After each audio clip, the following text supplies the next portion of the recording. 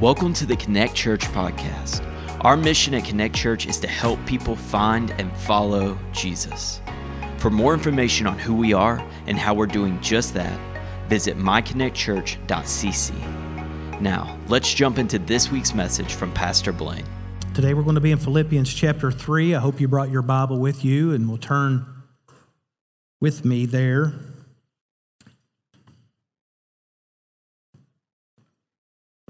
Paul, James, and Peter teach us that difficulty, hardship, opposition are always going to produce, not always, can produce. Isn't it funny? God uses these things to produce peace and joy in the life of a Christian. James says, count it all joy when you go through various trials. And over the last couple of weeks, we've been looking at Paul being in house arrest in Rome, and yet this common phrase of rejoicing and being in joy. And I think, you look through all the Old Testament and you can see this buildup of when there's difficulty, it's an expression of worship that breaks through the darkness, right? It's the expressions of worship. It's claiming the things that we know that are true and working through those. And I won't spend a lot of time on this, but as we maybe one of the reasons why I'm wrestling with this is I don't want to seem ugly and angry and mean, and I don't want to rail against us. That's not my heart at all, because I am us.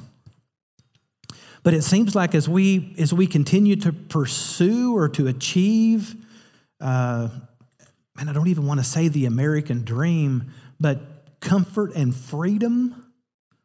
It's like the more freedoms we have, the more restrictive we feel in our spirits. Does that make sense? You remember the promise of smartphones and how much easier our lives is going to be? And all it did was create another addiction.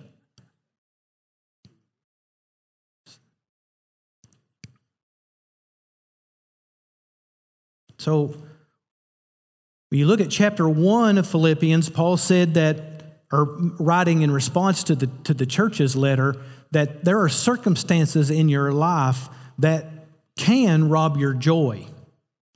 However, circumstances don't have to rob your joy if you will develop a single-mindedness.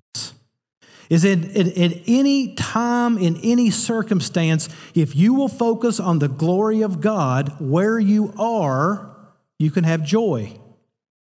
Paul is under house arrest, experiencing joy, tied to a guard. In chapter 2, he talks about certain people being able to rob your joy.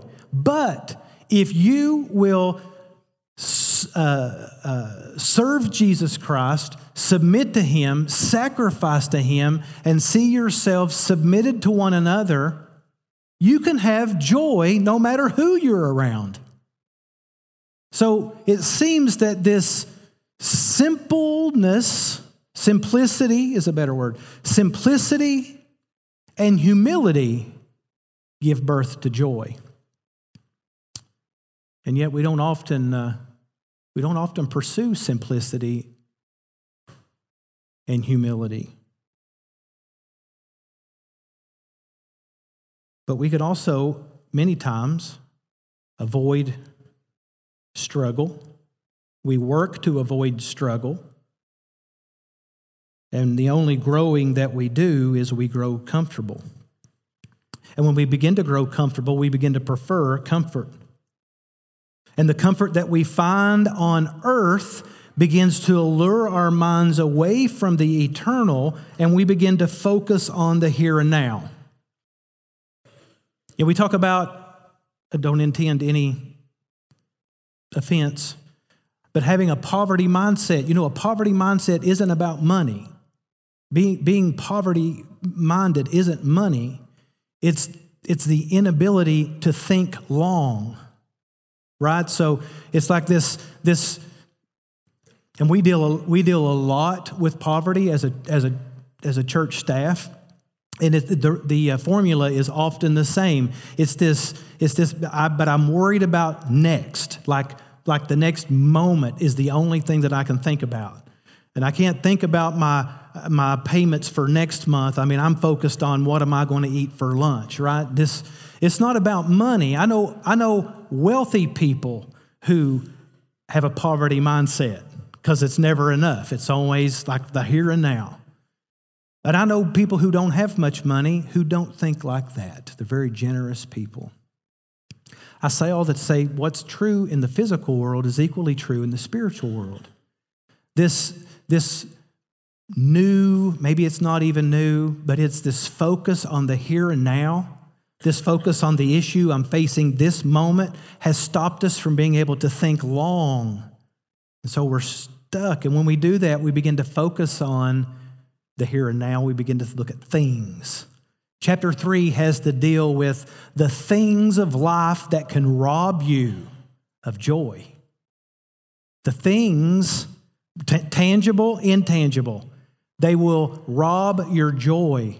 Things like the things that you put up, the things you can touch, the gadgets, the new, the bigger, the better, the brighter, the keeping up with the Joneses. No offense to the Joneses.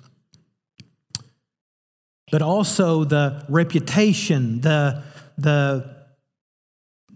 tension of belonging and having credibility and influence and popularity and achievements and being so driven, those things as well. And so when you begin to get comfortable, you begin to focus on those things and you worry about what people think about you in the moment.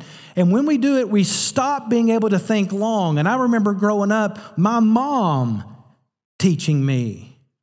I remember my mom waking up in the morning and looking at me as a little kid and saying, maybe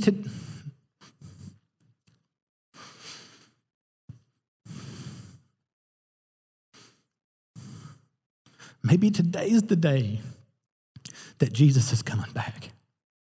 With such anticipation. But we can't think about today being the day Jesus is coming back. We're too busy thinking about the next. How to have a better, how to have a bigger, how to have a whatever it might be. When's the last time we considered long and we played the long game? And we thought about God's glory instead of my moment.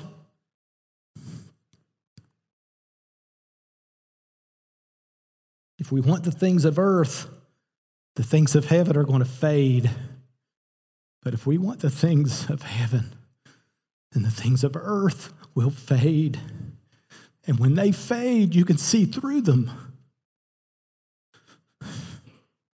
I want us to learn how to see through the things of earth so that we can see the other side and live for the other side. My heart is breaking for young people who are not learning that today may be the day.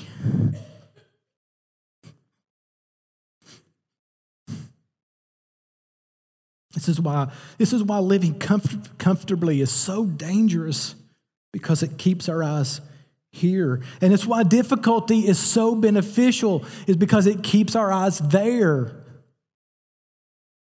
A different prize. That's what Paul is teaching in chapter 3. And when you focus on the here and now, you can pile up quite a resume and you can look pretty impressive on paper. Things you work for, things you accomplish, reputation that make you proud. And you can do a lot of good things and gain a lot of good things. You can make people envy you and wish they were you and appreciate you and value you and honor you. Paul's resume, his accomplishments, his achievements, his bloodline was impressive. And he was proud of himself. And it's obvious. He was focused, he was driven, he was committed, he was successful. And none of those things brought him satisfaction. None of those things brought him joy. It seems like the more that Paul accumulated, the further away he got from the prize. Jesus changed his mindset when he converted Paul on the road to Damascus. And he used difficulty to get his attention. And Paul began to ask different questions. And what Paul decided to do was he exchanged his righteousness for Jesus' righteousness. Here, as Paul is writing, he's in a bad way. At least from an earthly perspective, he's from a heaven's perspective, he's exactly where he's supposed to be, right? He's under house arrest in Rome. He's in grave danger, but he's able to think heavenward. He's able to think, he puts off the temporary thinking and puts on spiritual. So again, simple-mindedness gives birth to joy. Submission-mindedness gives birth to joy. And here, spiritual-mindedness gives birth to joy. Rather than drawing attention to himself, he puts joy in the hearts of others. We're going to begin reading in just a few moments. But chapter 1, he's talking about all the distractions. Chapter 2's distractions. Chapter 3's distractions. And he's building a case to help the church at Philippi not fall into the same pit that he fell into. So you look at verse 18 and 19. I don't know that we'll have time to get all the way over there or not. But he says, those who walk as enemies of Jesus. If you have your Bibles, look there for a moment. For many of whom I have told you and now tell you even with tears, walk as enemies of the cross. Their end is destruction. You see this? Enemies of the end is destruction. Their God is their belly, and they glory in their shame with minds set on what?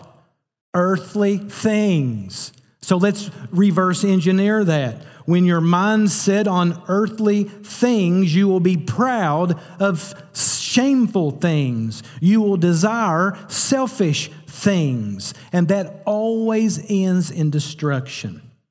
But if you look at verse 20, he says, but our citizenship is in heaven. From it we await a Savior, the Lord Jesus Christ. This word citizenship is where we get our word politics, polyuma. It means the way that we conduct our civil affairs. It's our administration in our everyday life. It's how we walk. It's the rules and the regulations that we walk in.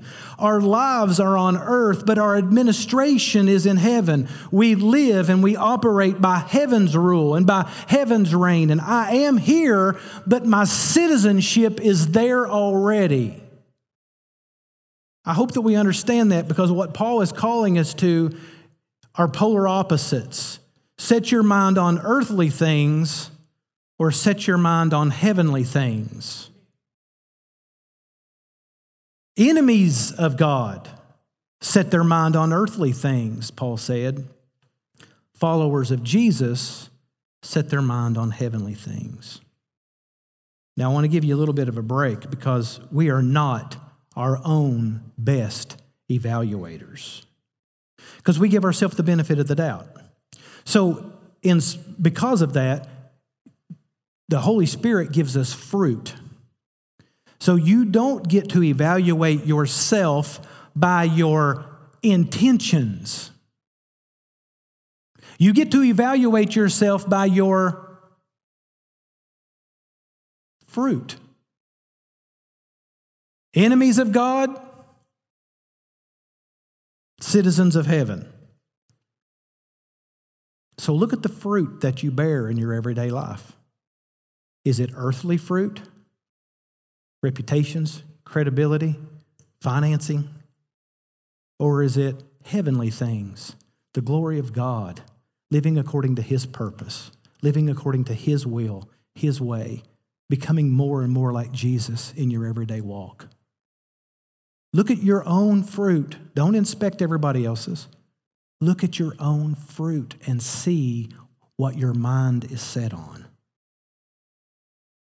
In Colossians chapter 3, verse 2, he tells the church at Colossae the same thing. Set your mind on things above, not on things on earth.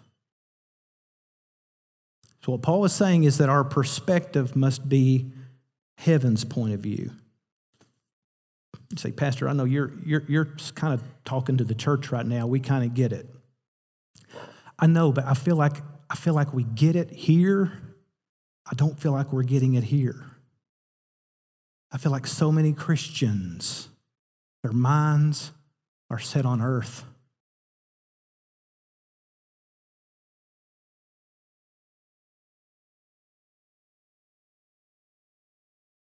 In verse 7, Paul talks about what things were gain to him. Verse 13, he talks about what things which are behind, things which are before.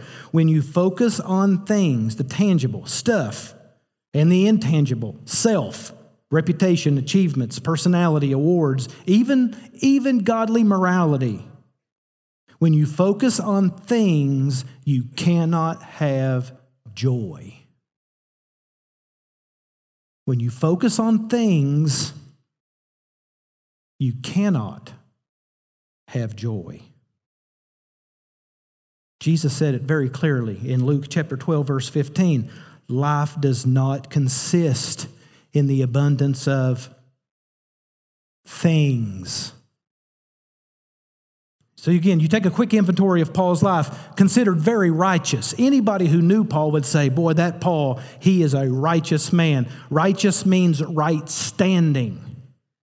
Moral, honest, eager, committed, obedient, successful. But whatever he could do, whatever things he could accumulate, all the reputation he could gain, everything led to emptiness.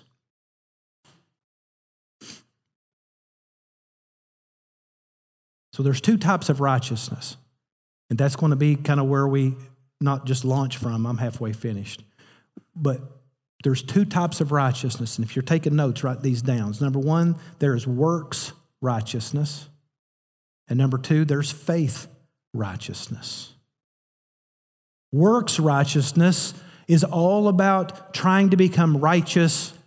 You know, it's got me as the center of it, the things I'm trying to be and the things I'm trying to do. It's the list I'm trying to compile to prove how good I am. Faith righteousness is everything that Jesus has accomplished because he saw the best list you could come up with. Works righteousness, boy, I'm telling you, righteous, yes, and works righteousness was Paul's bread and butter. Let's begin reading in verse 1. Now, when I say that, I'm going to show you something, and this is like, I really need you to listen, okay?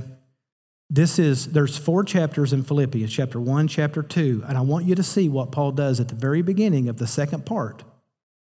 The very first word he says in the very middle of his sermon. Do you see it? Somebody tell me what it is. Finally. Okay, so let me off the hook when I say finally, and I'm halfway through, okay? Paul does it first. This is how we know Paul was a Free Will Baptist. All right? Now, all joking aside, this word finally does not mean in conclusion. It means let's change the subject here for a minute. I'm about to shift gears. That's what it means.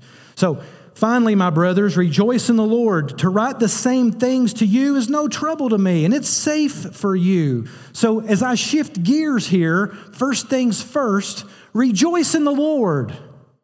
You know, as we're getting a new topic started, as we're going forward in the matter, let's start out where we should. Rejoice in the Lord. And before you think that it's a burden for me to continue to say that for you, it's not. In fact, and it is safe for you. And that word safe just means firm and reliable, like you'd put something in a safe to protect it. It's good for you for me to continue to say it.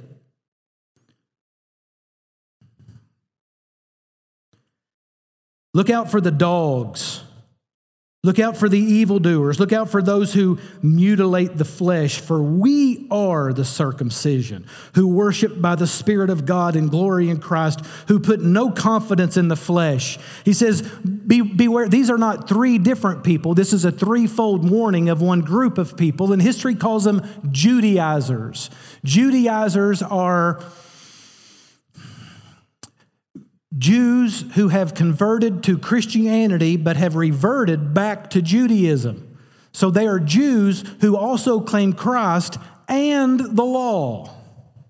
Everywhere that Paul goes, he's followed by these yapping dogs, these Judaizers who are nipping at his heels everywhere he goes, barking and barking and barking and scaring people to death like wild dogs. And he is telling them, beware of those Judaizers. They're just dogs. Now, that sounds pretty rough. Dogs. Workers of evil. Wow. Listen, do you remember back in chapter 1 when they were like, Paul, there's people preaching Jesus and they're just making things even harder on you? And Paul's like, leave them alone. I'm not in competition with those. As long as they're glorifying Jesus Christ and pointing to Him, my battle is not with them. Here are other preachers, and he calls them evil workers. Evil. Why? They've claimed Jesus, but they also believe that it's necessary to follow the law. You got to still be a Jew. In fact, they were teaching that if you wanted to become a Christian, you had to become a Jew first. And Paul doesn't say it's extra or that it's unnecessary. Paul said that adding anything to faith righteousness is evil work. It doesn't elevate man, it tears Jesus' effectiveness down. Evil workers. You say, well, what difference does it make? Now listen to this very, very closely, and we'll try to make it practical. We live in a world today where this goes on. It's like, yeah, I claim Jesus, but maybe He's not the only way to heaven. He's the one I chose. Or of those who say, yeah, I mean, I'm good, and I'm a Christian. How do you know you're Christian? I'm good. I do a lot of good things. All you're doing is adding works righteousness on top of faith righteousness. And when you add anything to faith righteousness, it nullifies faith righteousness. It will not mix. That's really the bulk of what I want to talk about today. And I don't know why there's such a tension with that, but I feel like modern Christianity is so wrapped up in works righteousness. Are you going to go to heaven? I think so. Based on what? Do you think Jesus died on the cross for your sin? Do you think that Jesus rose from the dead? Or do you think you've done enough good to get by? That's what it boils down to. Honestly, it's humanism. And it's cloaked in Christ or Christianity. And it's not Christianity at all. It's works righteousness. And Paul says it's not just additional, it's evil. And he calls them the mutilation. He's talking here specifically about circumcision, which I'm not going to talk a whole lot about, but the idea was that these converts to Christ would have to go through circumcision to prove themselves a Jew first, because that's the proof that a person is walking in faith by the works that they allow or produce in themselves in the flesh. But Paul is teaching here that these people who are requiring this circumcision in order to become a Christian, they're just mutilated, because circumcision is not effective for salvation. It's just mutilation. No, Paul says that the Old Testament circumcision is simply a symbol of our spiritual hearts being cut back and quickened. And if you're settling for a member of your body being circumcised, but your heart's not being changed by the effectiveness of Jesus Christ, then you're just mutilating yourself. He's pretty clear. Jesus plus anything is evil. Evil. Religious practices can't save you. Attend a church, reading your Bible, prayer, can't save you. Being baptized, belonging to a church, can't save you. No more than circumcision can. Oh, they may be good things, but they're not righteous. They don't make you righteous. They are the product of a righteous life, but they do not give birth to righteousness. Look at verse 4. And I'm just going to go ahead and tell you, we're not going to make it through the chapter. Though I myself have reason for confidence in the flesh also. They're bragging about how faithful they are because they've went through some surgical procedure. But I have reason for confidence in the flesh also. If anyone thinks he has reason for confidence in the flesh, I have more. I mean, I love that Paul's not in competition, but if you want to compete, circumcised on the 8th day of the people of Israel, the tribe of Benjamin, the Hebrew of Hebrews, as to the law, Pharisee, as to zeal, persecutor of the church, as to righteousness under the law, blameless. He says, I was a pure Hebrew. Now, I think that there might be some, all right, he's talking to Philippi, which is actually Greek, but they're a Roman colony, so they have Roman citizenship, even though they're not Rome. And what Paul is saying is, I know you're Roman citizens. I'm a pure Hebrew. I'm not just a colony.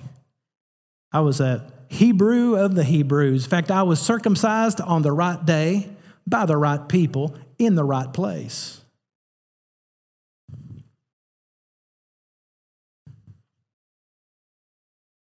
I was born of Isaac. I wasn't born of Ishmael. I was born of Jacob. I wasn't born of Esau. I was born out of the tribe of Benjamin. You know Benjamin. Benjamin was, other than Joseph, the favorite child because he was born of Rachel. He's the best one. Benjamin, you remember Benjamin? Benjamin is the tribe that the first king of Israel came out of, which is probably who Saul is named after. That's how Jewish he is. My name is the first name of the first king we ever had. It was Benjamin that stood up for King David, one of the only tribes that stood up for King David when Absalom was trying to make his coup for the throne. I'm out of Benjamin, and every Jew would read that and go, wow, I never put all that together. No one more Jewish than Paul. But you know what? When it came to his faith, even better. I climbed the rank. In Acts, I think it was Acts chapter 22, he talks about Gamaliel being his teacher. This was like the teacher of teachers back then. So he was my professor. Pretty quickly rose up to the rank of Pharisee. That doesn't get any better than that. When it comes to keeping the law, watch me.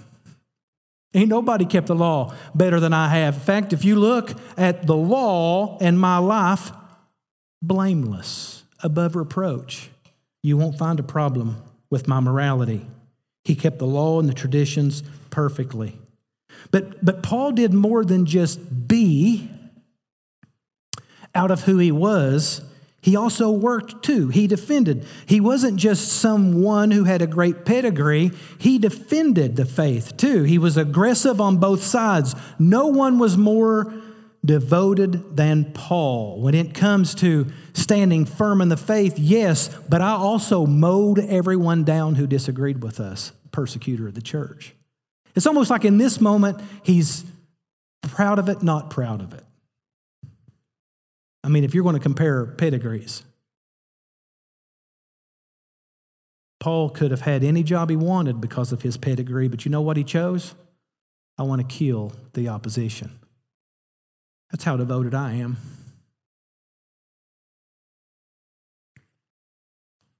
Paul had believed that who you are and what you would do would save you. Paul is a great illustration of the best humanity could do with works righteousness. So Paul gave up everything when he met Jesus. There wasn't a thing Paul lacked until he met Jesus. And then he looked at his long list and he said, useless, garbage, nothing. See, before Jesus, Paul looked at his flesh as a measuring tool. He only evaluated by how he looked or appeared on the outside, how he was seen, who he was. And he hoped that he would use all these things for his advantage to please God.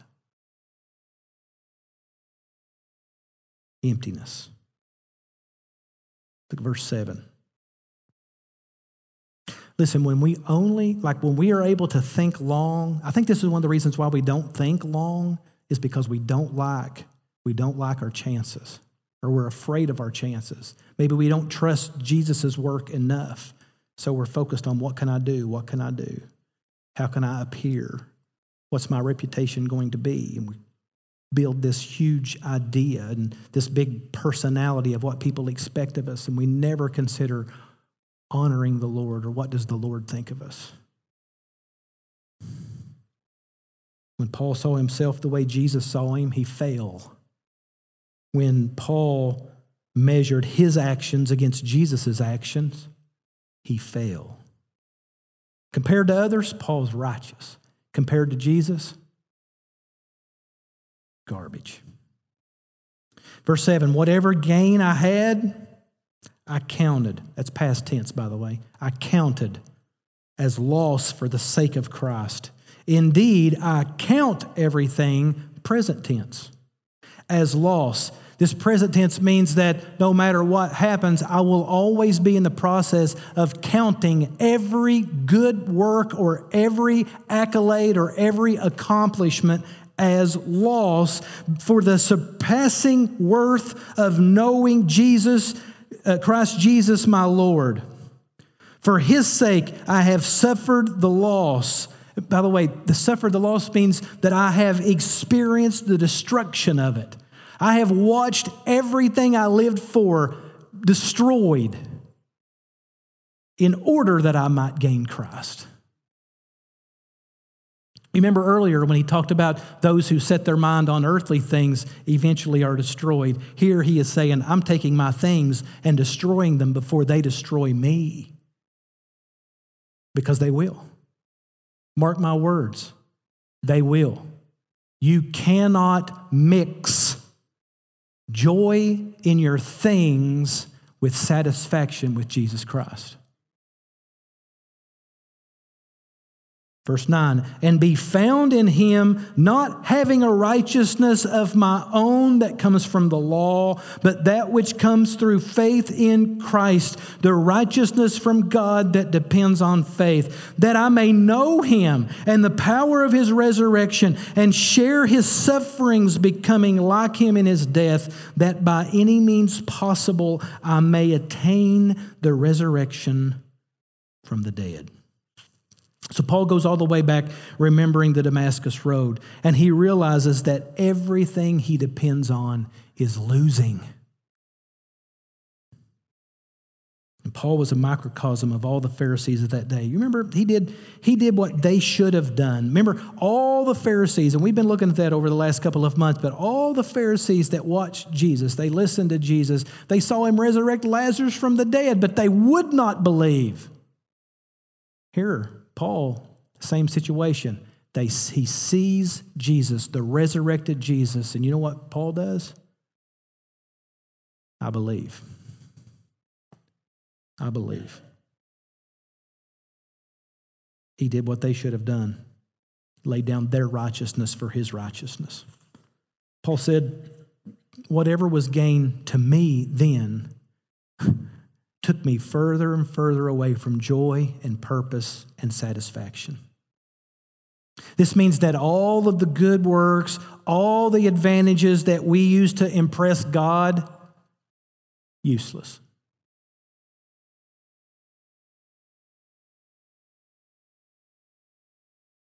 All of the humanitarian, all of the, I'm just going to cut through it and say good works.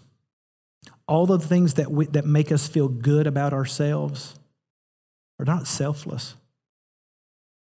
Do you realize that? All the good things that we do are not selfless. They're actually just the opposite. Because works righteousness is selfishness. It puts self on the throne.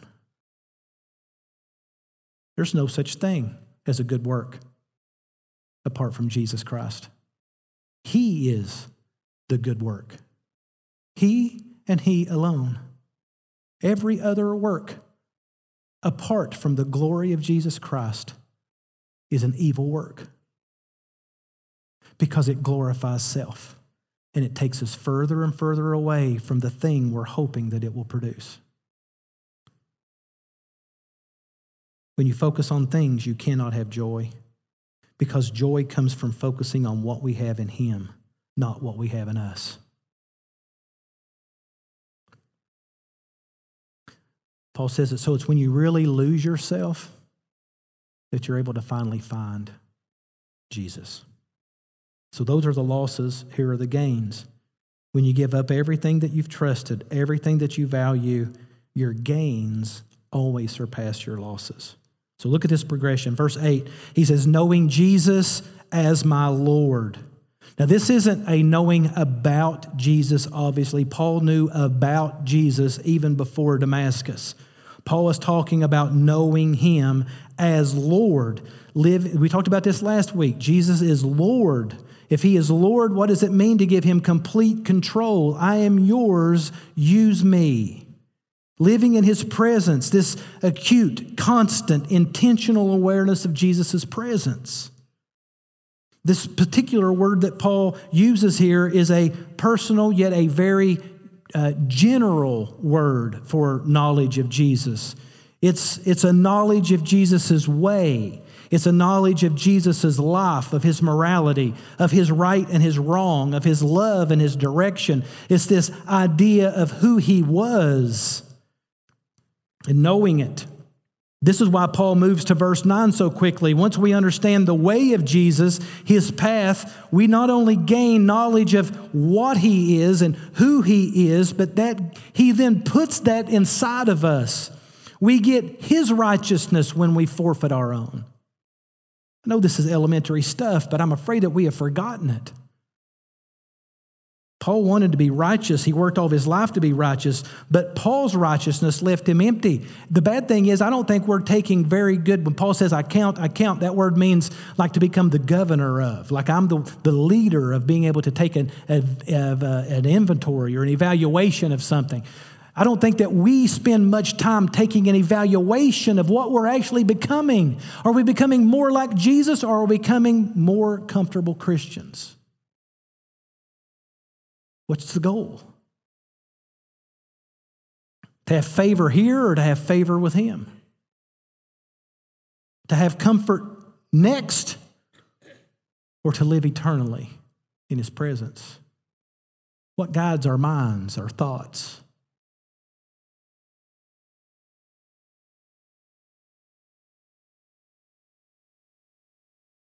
We get his righteousness when we forfeit ours. I think it's one of the biggest problems we face as modern American Christians. We want to become a people who want Jesus' righteousness added to our own.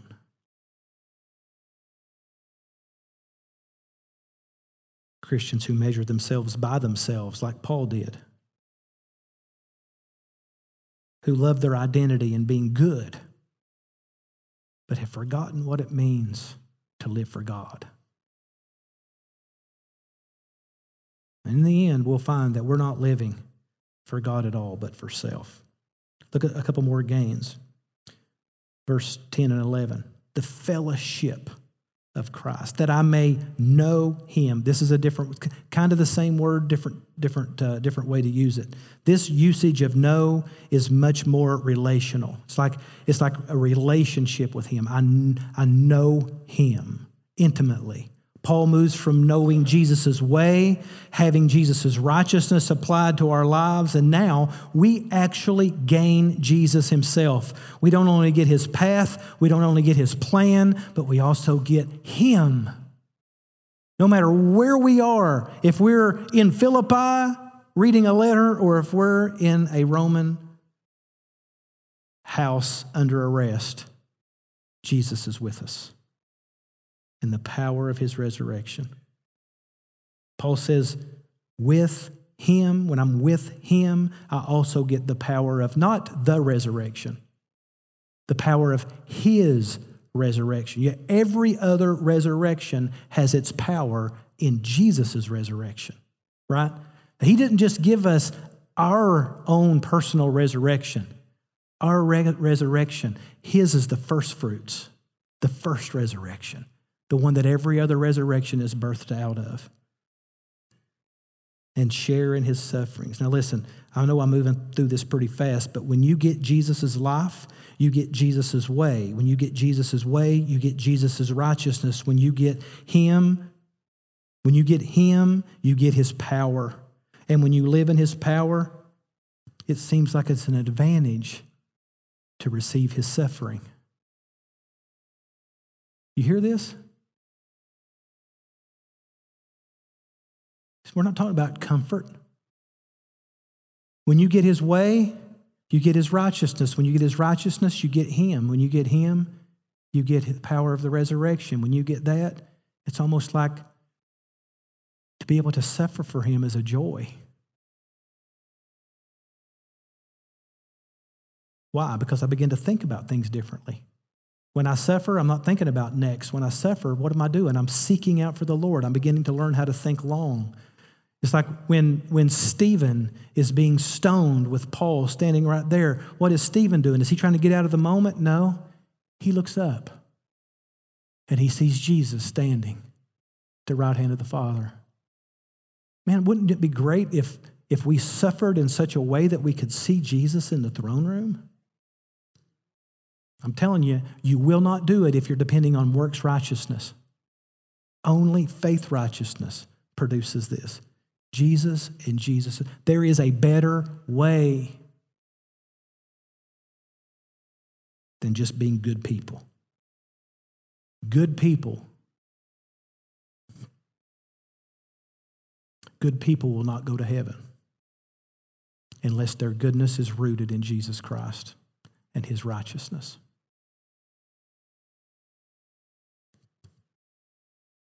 And he goes a step further.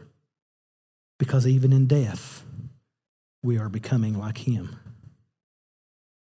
Listen, when you seek joy in circumstances, when you seek joy in people, when you seek joy in things, death is the enemy. But when you find joy in Jesus, even death is joy. Paul's had a major shift in his thinking. And he helps us shift ours. I'm going to hurry and read through verse 12.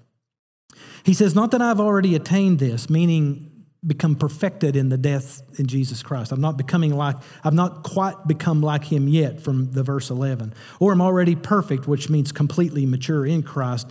But I press on to make it my own because Christ Jesus has made me his own.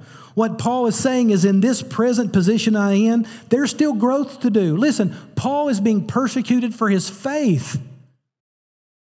He's at the point of maybe finding out tomorrow what his sentence will be.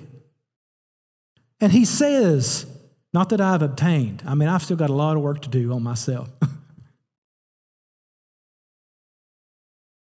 I'm not satisfied with my growth. He's what most Christians would strive to be, but he still recognizes the need for growth. Is that a prayer? Is that a prayer we could pray?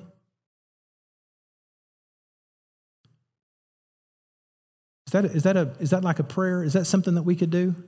And just say, Lord, I recognize I've been walking with you for this long. I've started this many churches. I've led this many people to the Lord, and I think I'm just going to put her in neutral. I'm just going to start showing up at things, go through the same motions, say the same words. I've learned so much, Lord. I think I'm just going to tap out right here. Or could we pray, Lord, I've not obtained all that you have for me yet, because I still see parts of my life that don't look like Jesus, and I'm pressing on toward that. That word pressing on means, like, you ever seen runners run a race, and when they get right to the finish line, what do? I mean, it really doesn't even matter if anybody is beside them. What do? Every one of them. Right? Why? I don't know why they do that. It's like maybe, I don't know, what is shorter than a millisecond? I'm not sure. Man, no matter what, I want to get all of this I can. Everything that you want for me, Lord, I want for me. And I'm going to live. And it's so funny too, because Paul doesn't talk about finishing the race right then. He's talking about in every moment of his life, living, lunging toward Jesus. Pastor, you're talking about like extremes. They're just words. He doesn't mean that. Well, he lived it. What if we were to begin to, in every moment, live in a state of lunging, to be able to pray, God, whatever it is that you want for me, yes. If you'll reveal it to me, yes. Whatever you have for me, yes. I will not be getting in the way. I want for me what you want for me to have. I want to be what you want me to be, and everything else, Paul says, is garbage. That word literally translated is dung. It's a pile. Everything else I want in life is a pile. I just want what you want for me. Brothers, I do not consider that I've made it my own. But one thing I do,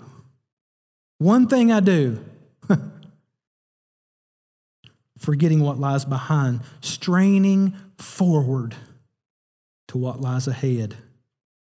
You see that bypassing the temporary to what lies ahead. I press toward the goal for the prize of the upward call of God in Christ Jesus. Let those of us who are mature think this way. And if in anything you think otherwise, God will reveal that also to you. Only let us hold true to what we have obtained. Looked at the rich young ruler. He said, boy, you're good with this works righteousness stuff, but this one thing you lack, and it's your money that's holding you back. It's not money.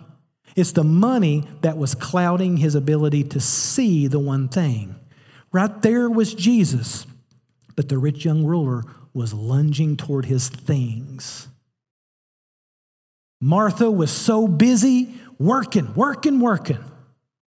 Jesus said, Martha, there is one thing that's needed.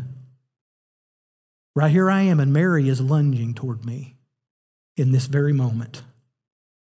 I think about the blind man that they said, did Jesus heal you? He said, I don't know. This one thing I know, right?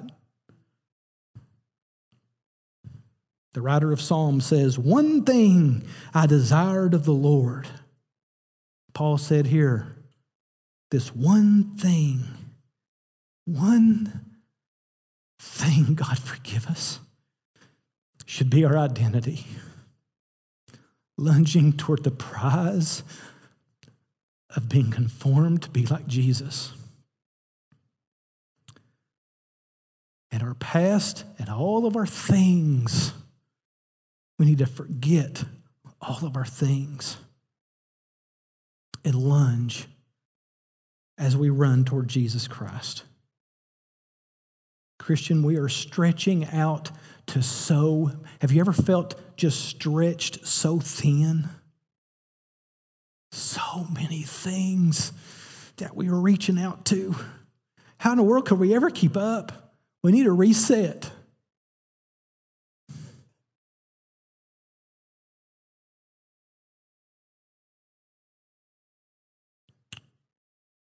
Paul isn't looking for a balance in his faith and a balance in his life.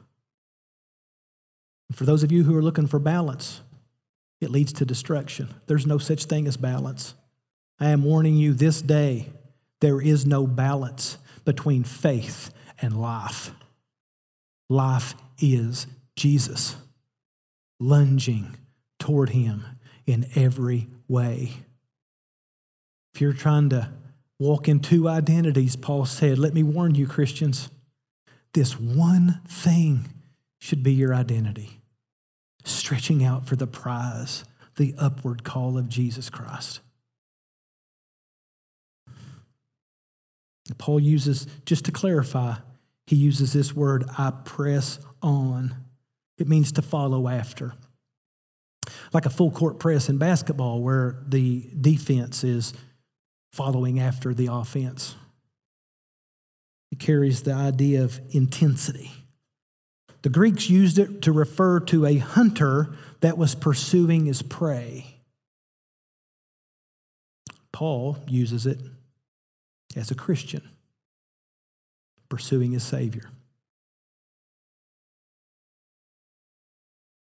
Now, as we close, I look at verse 16. And verse 16 tells us that there is a possibility of forfeiture of our growth. I don't know that Paul has in mind our salvation in this verse, but certainly a forfeiture of our growth. That roller coaster, tick, tick, tick, tick, tick, tick, tick, tick, tick. Paul says, oh, Christians, you better be careful. Only let us hold true to what we have attained. Wherever we are is going to take work to keep it there, but we need to press forward. Hold true to what we have attained. Hold true to what we have and keep reaching. Let's pray together.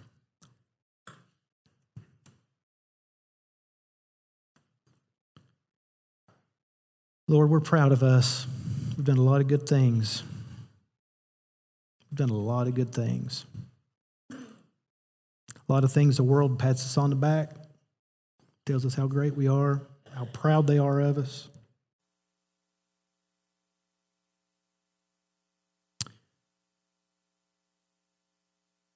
Matthew 7. And many say in that day, we've done a lot of good things. Depart from me, ye who work iniquity, you evil workers. I never knew you. Scariest passage in Scripture, as far as I can tell.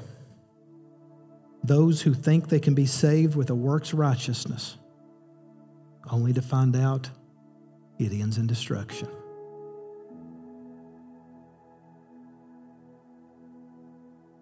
You know, week from week, week to week, I may ask, if you know you're not right with the Lord, if you're not saved,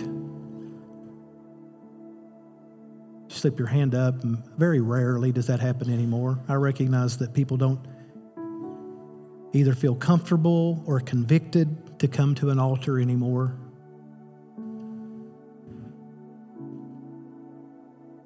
But, and I'm throwing myself in the ring on this. This isn't a rebuke. It is a consideration for us not to measure ourselves by ourselves. But when you see Jesus, when you truly see Jesus, you will fall on His grace and at His mercy. When you compare yourself to Jesus, you will fall before the throne. And we won't be patting ourselves on the back for how good we are. I'm not trying to be mean. I'm not trying to take anything away from you. What I am wanting us to do, and I'm not even wanting to reconsider anything, I want us to understand that there is fruit involved when we trust the righteousness of Jesus Christ. And if we can come to church week after week and never consider whether or not we are lunging toward Jesus in our life, then we're not evaluating properly. And secondly, if we are, then why in the world are we not experiencing revival? Why are we not seeing people saved? Why are we not sharing our faith? Why are we not getting people to fall in love with Jesus and to lunge with us? A little later in this passage, Paul is actually going to say, imitate me. Imitate Paul. I mean, I don't want to be chained to a guard in Rome. Paul's leading people to the Lord in Rome, under house arrest, and chained to a guard. I'll tell you, one of the things I think that happens is, and you look in the New Testament, you won't see people getting saved at an altar in a church. I'm not saying that they don't. I'm not saying that we shouldn't. What I'm saying is when God's people love Jesus Christ, they get saved in the street, in the cubicle, at the fence. They get saved wherever God's people are because they see God's people lunging toward joy and toward hope and toward peace. And you may say, well, Pastor Blaine, I don't know how to share my faith. I understand that. So let's keep lunging. Let's keep lunging. Let's let Jesus be on our lips. I'm telling you, we are perhaps minutes away from the second coming of Jesus Christ. and we live like we've got millennia. But there's people not very far from here who don't have days, and they're lost. And maybe today is the day that Jesus will return, and maybe it won't be. But maybe this is the day that someone can meet him. May God give us the gift of evangelism, the gift of spreading. This is a fruit that we're trusting the efficacy of Jesus Christ and his salvation, walking in the power of the resurrection. Oh, that I might know him and find joy even in death and laying my life down for him. Pray that God would warm us up. Pray that God would stoke our fire. Pray that he would release us as a movement of Jesus followers, not only here, but around the world. This one thing. Lord, I pray that you would forgive us.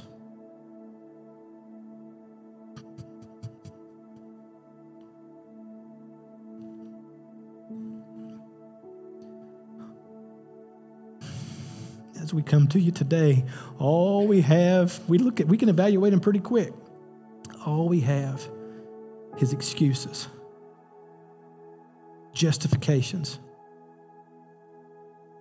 certificates. It's just garbage. Oh, that we might know Jesus.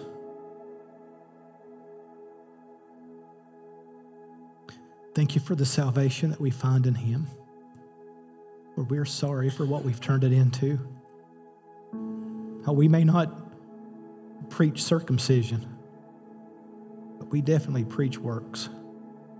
And whether we preach it, we live it. Help us today to find a place of repentance. Lord, we know that you grant it. Help us to repent. Cut our hearts back. I'm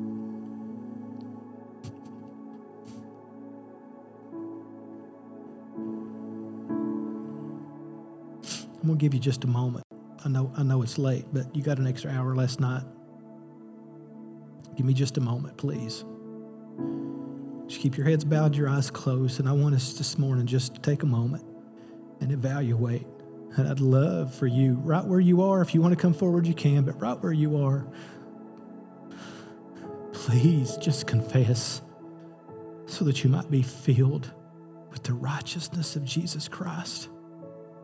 Lay all your piles down and take up Jesus.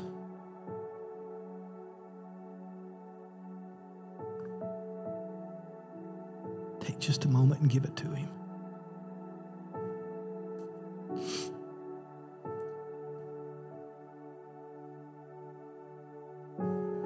All the things that you're proud of that you think might give you special favor. The historical stories you tell about a time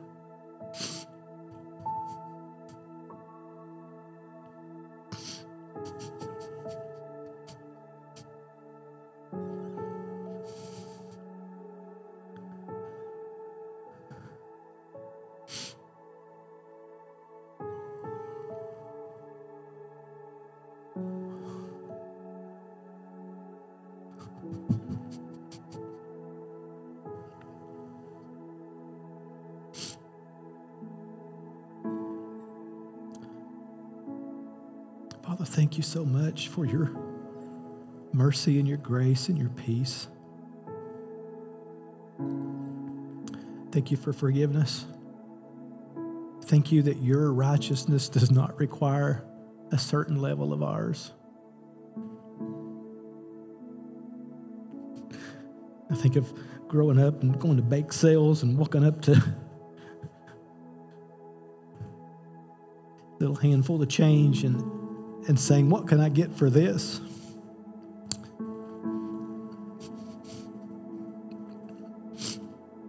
I remember that one person that said, you can get whatever you want for that. I didn't know that grace then. But we look at the throne today and we open our hands and we say, what can we get for this? It's useless, it's meaningless, it's worthless. But all you require is our open hand. And we get it all. The power of the resurrection, the way, the walk, the Savior himself. And so, Lord, as we go, whatever difficulty we have to experience, Lord, it is a joy knowing that we are investing in to be able to even die for your name. Such a joy. It brings joy. Everything brings joy when you are the center.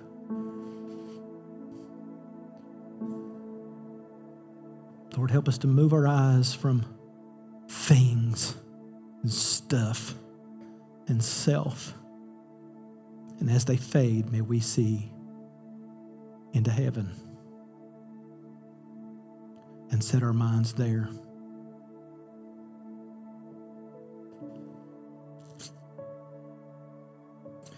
This morning, if you found the grace to pray, don't ever stay in a posture of prayer. But if this morning you were able to pray and just lay it down, even if you laid it down for the very first time, you may be here today and not be a Christian. Will you be honest enough, just slip up your hand and say, Pastor Blaine, today I laid my righteousness down and I'm taking up Jesus. Will you just slip your hand up? I see that hand. Anybody else? Today I laid it down. I see that hand. Anybody else? Lord, we just give you praise and we give you glory today. For those this morning that have acknowledged the need to lay it down and to give it to you.